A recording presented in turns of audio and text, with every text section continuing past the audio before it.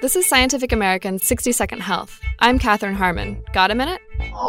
Eating right, exercising, and not smoking are all important for staying healthy. But a new study shows that these lifestyle choices can reduce the risk a woman will die from sudden cardiac arrest by a full 92%. More than 250,000 people die from sudden heart failure in the U.S. each year, and most had not been diagnosed with heart disease or even considered high risk. In the new study of more than 81,000 Caucasian women, about 80% of sudden deaths were linked to lifestyle factors. Those with the lowest risk got at least 30 minutes of exercise a day, followed a healthful Mediterranean-style diet high in fibers and lean protein, were not overweight, and didn't currently smoke. The findings are in the Journal of the American Medical Association. These preventive measures might be especially important for women, who are less than half as likely than men to be diagnosed with heart disease or dysfunction before a fatal attack.